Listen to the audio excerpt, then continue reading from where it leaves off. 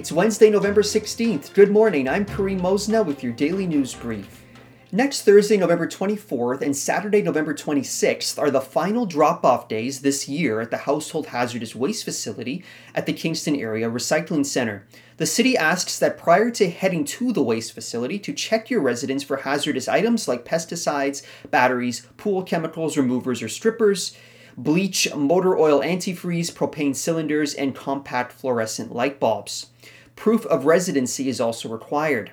After the facility closes for the season, batteries can still be dropped off at City Hall, the Invista Center, or the main office at the Recycling Center, and compact fluorescent bulbs can also still be dropped off at the center.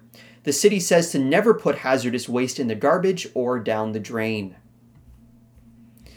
This Saturday afternoon, Right Livelihood Award recipient and founder of the research organization group Pat Mooney will be at Kingston City Hall to talk about the group's report, A Long Food Movement Transforming Food Systems by 2045.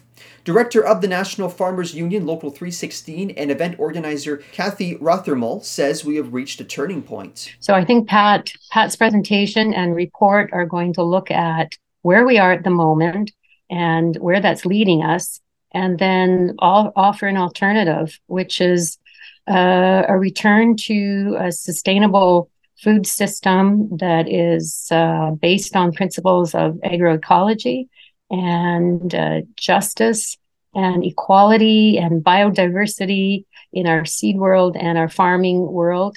Mooney has been writing and speaking about food issues since the 1970s. The event runs this Saturday from 2 to 4 at Memorial Hall within City Hall. Please join me this afternoon at 5 for my conversation with Kathy for more information on the event.